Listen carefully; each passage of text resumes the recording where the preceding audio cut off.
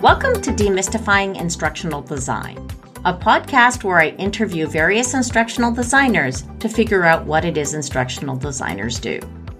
I'm Rebecca Hogue, your podcast host. If you or someone you know would like to be a guest on Demystifying Instructional Design, please complete the Be My Guest form available on demystifyinginstructionaldesign.com. I'm particularly looking for guests who do not work in higher education. If you enjoy this podcast, please subscribe or leave a comment in the show notes blog post, and consider helping to support this podcast with a donation to my Patreon account. Welcome, Emma, to Demystifying Instructional Design. Can you start off by telling us a little bit about yourself? Yeah, I'm Emma Stodell. I'm the founder and principal of Learning for Excellence, which is an educational consulting company, and we specialize in developing e-learning solutions. How did you get into this? We often call this the origin story for instructional design, and everybody comes to it from a different path. I'm curious how you ended up where you are now. That's like when people ask me where I'm from, I have no short answer to this, which I'm sure is the case with many people. I'm English, if you can pick up on the accent, and I had a scholarship to go to the US to study whatever I wanted, wherever I wanted. And I put my two loves together and went to the States to do a master's in sports psychology and fell in love with it, decided I wanted to go on and do my PhD, and picked a professor who I wanted to work with in Canada.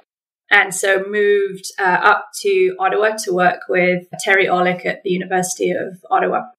And at that time, they didn't have a PhD in human kinetics, but you could do a PhD in educational psychology. And so that was what I did. And then I started working with a professor in the Faculty of Education through that, getting involved with online learning. So although all my PhD research was in the field of sports psychology, I started to work as a research assistant in the area of online learning and loved it. And then just got more and more involved in that and started to look at how do I apply what it is that I've learned and the skills that I'm developing through the field of sports psychology into more general education and then online education specifically. Having ended up in Canada with the goal of becoming a sports psychology consultant, I pivoted and then became an educational consultant, really using sports psychology principles to enhance behavior, improve performance, and Learning for Excellence was born, and I've never looked back. I love the way that you've been able to combine your backgrounds into things. How do you describe to people what you do? I'd say my big mission is to develop education that enacts behavior change. And really thinking about how do we figure out what it is we want people to be able to do differently in order to be able to improve their performance, whatever that may be, in business, in life, in sport, whatever it is. And then how do we put education together, or how do we design education in order for that behavior change to happen? Yeah, so really for me, it's how do we create these great learning experiences that make a difference. What types of projects do you find fun? Pretty much all of them. I'm probably in a fortunate enough position. I was trying to figure out this morning how long I've been doing this.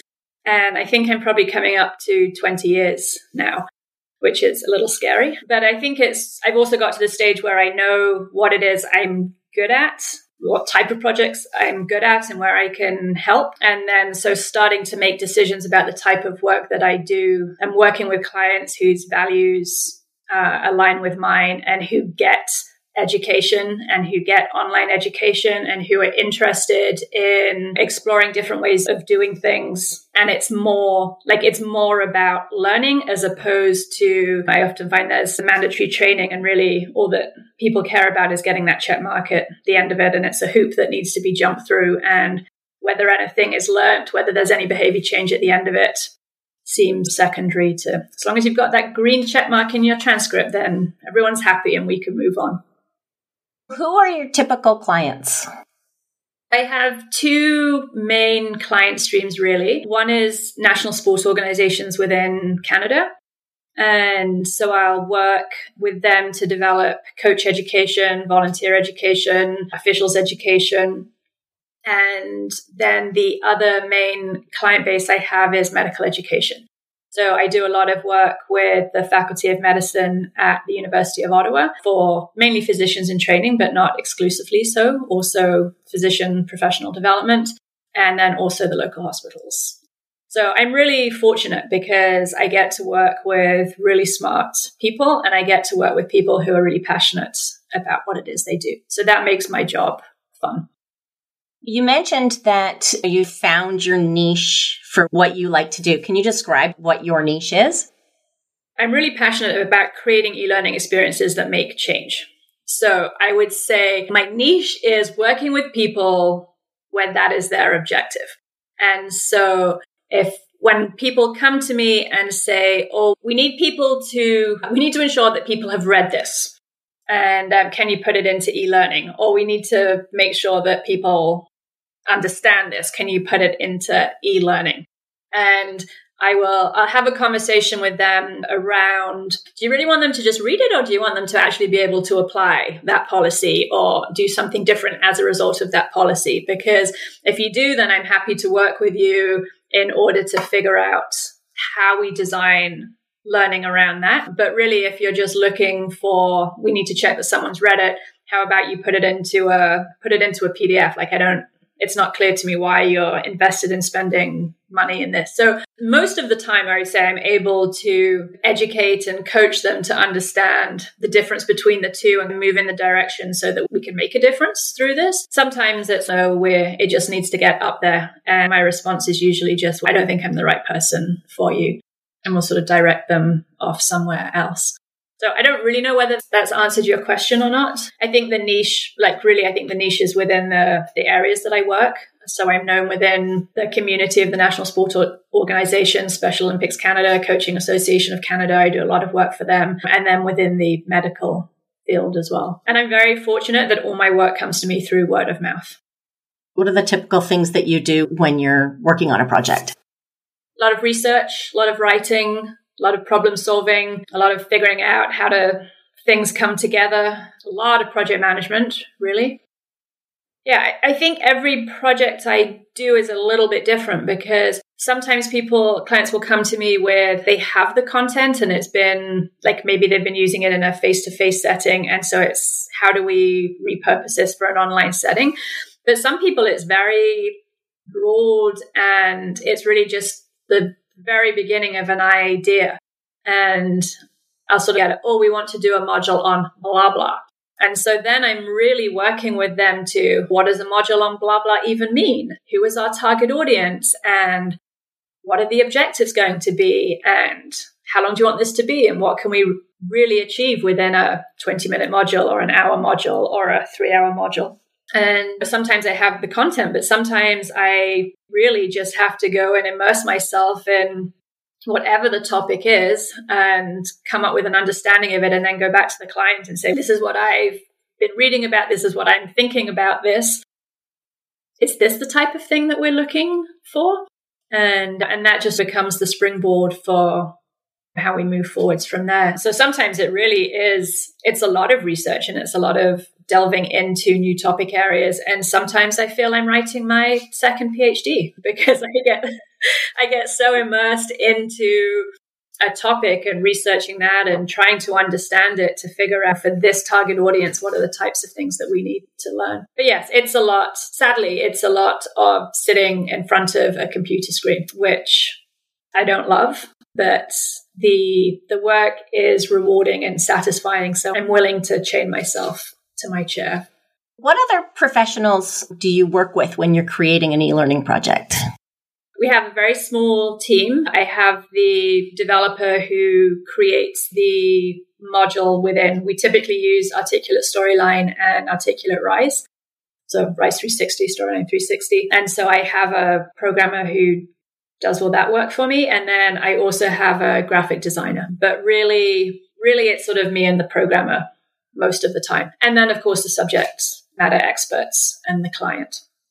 And I do take a very collaborative approach to all the work that I do. And I'm in constant contact, bouncing off ideas with them. What's the biggest challenge that you have in your work?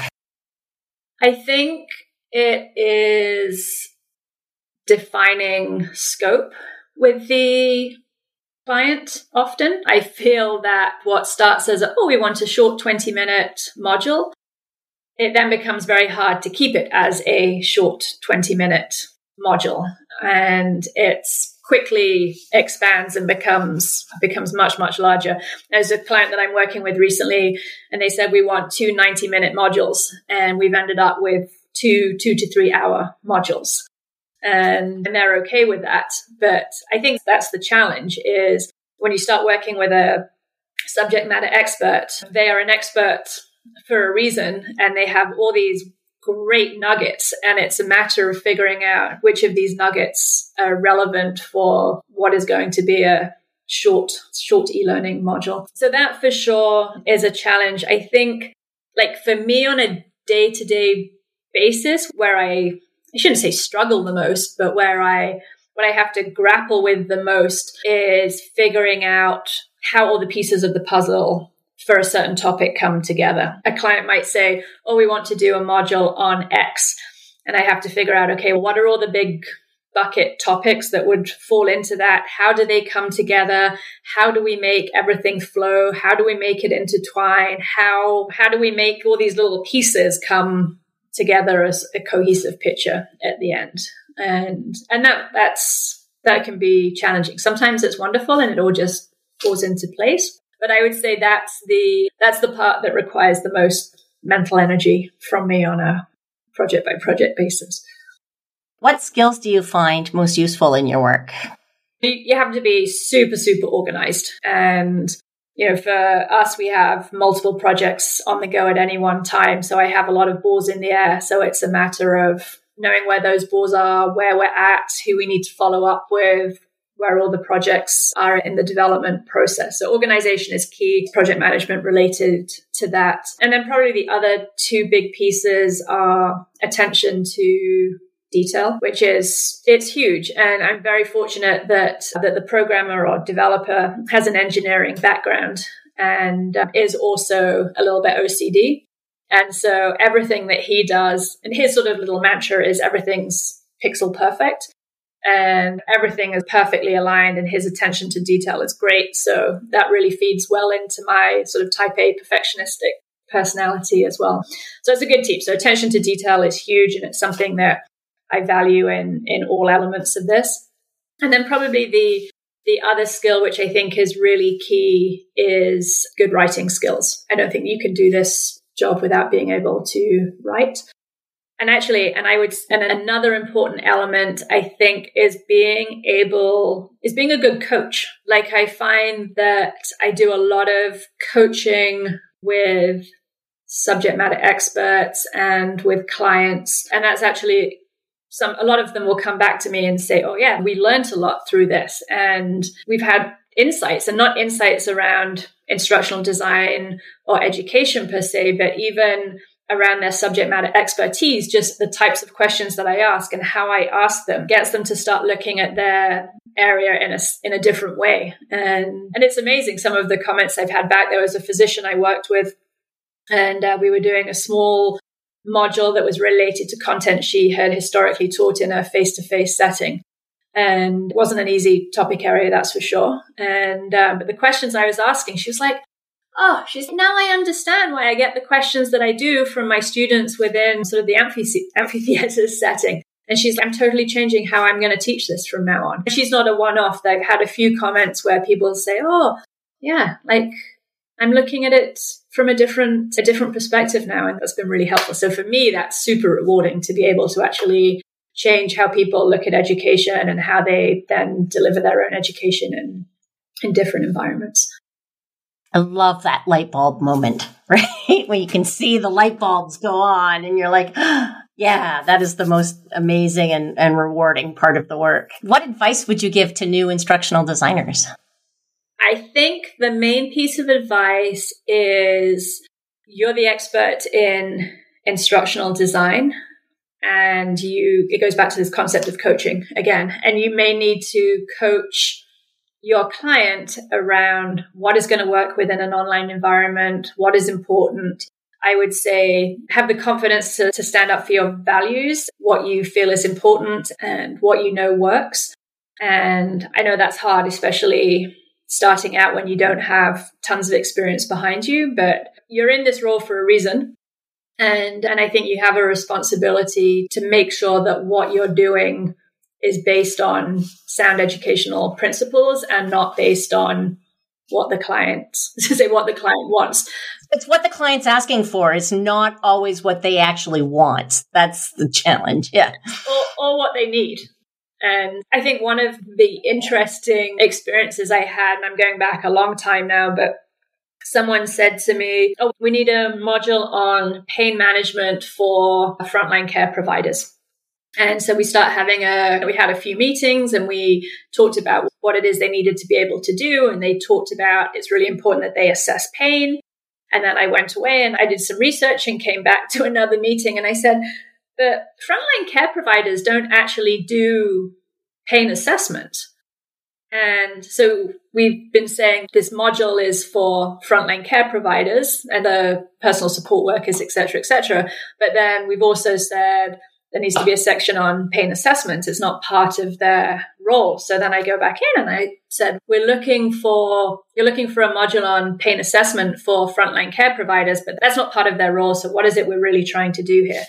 And from that, sort of this one module on pain management for frontline care providers became a 5-module suite that was, okay, so the first module is for the frontline care providers, the personal support workers, but we're not actually doing pain assessment.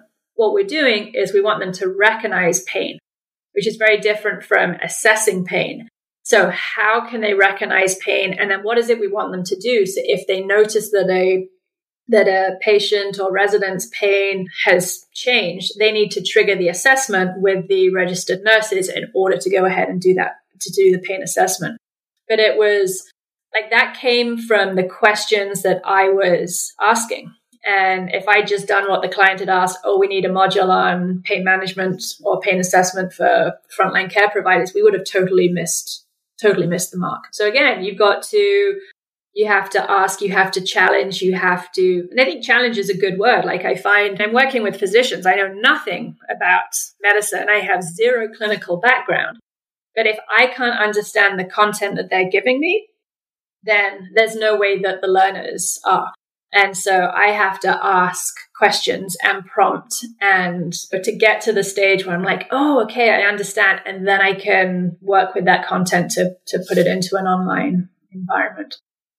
And that doesn't just happen in the medical field. It's the same. I'm working like with a sports organization around judging and officials, and it's the same thing. It's, as an outsider, it puts you in a really great position because you're approaching this topic with zero background knowledge, and the subject matter experts have already made tons of assumptions.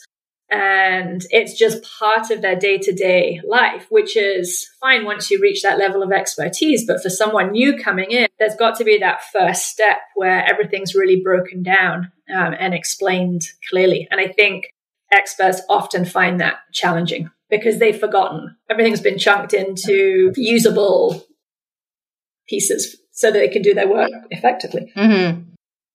That really puts things into context for a lot of people. But I really also like that you talk about how the skills are the same, regardless of which audience you're working with. Like you still need to be able to ask good questions and do a really good interview. That's the important part of the work. Yes, I think that's a really good way of summarizing it.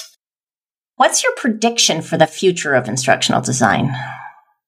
My hope is that it stays grounded within good educational principles. I feel that there's people coming into the field now, maybe whose background in technology is stronger than their background in education.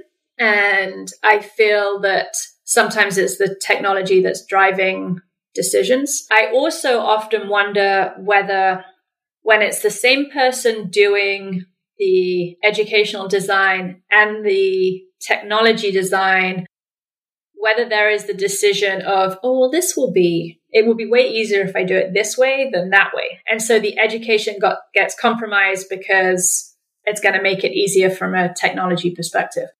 Whereas for me, I really push my programmer to be creative and to make software do things that the software doesn't do. I can attest to that. Having been your programmer at one point in time, I can attest to needing to hack the program to do what makes good learning sense. And I know if I was programming it, for sure, I would be like, oh, whatever, we'll just do it this way. It's way easier. It's going to be much quicker for me to put it together this way than to build out something that might be better from a pedagogical standpoint, but more effort from a technical standpoint. I hope that education stays at the forefront. I hope there is a shift away from information dumps followed by short-term memory tests, which sadly there's way too much e-learning out there that takes that format. It's here's the information. Now I'm going to test you on it. I don't think that's an effective way to teach and to enact behavior change. So I hope we move away from that. I'm interested to see where the field goes with gamification. I think when you look at gamification now, it is technically heavy to develop. Like it's a lot of visual pieces. And I think we don't need to go there. And how to use gamification principles to create e-learning without needing to design video games. And I know that the two things are not the one. Gamification does not mean gaming, but that's an area where I think is going to get interesting. And where we struggle is when I think about like good gamification principles, thinking about leadership boards, thinking about badges, like encouraging people to keep redoing elements until they've learned it and trying to get a better score or whatever it is. Often you need the technology to support that. So how do you create a leaderboard within the standard learning management systems that exist out there? And so how can you do this at a price that's affordable for the client? And that's sort of the big questions we're asking ourselves. Excellent. Thank you very much for this interview. I think that you've provided a lot of great insight into what instructional designers do. Thank you. It's been great to see you and to reconnect with you and to have this conversation. Thanks for the opportunity. You've been listening to Demystifying Instructional Design, a podcast where I interview instructional designers about what they do. I'm Rebecca Hogue, your podcast host. If you or someone you know might like to be a guest on Demystifying Instructional Design, please complete the Be My Guest form available on demystifyinginstructionaldesign.com. Show notes are posted as a blog post on demystifyinginstructionaldesign.com. If you enjoyed this podcast, please subscribe or leave a comment in the show notes blog post.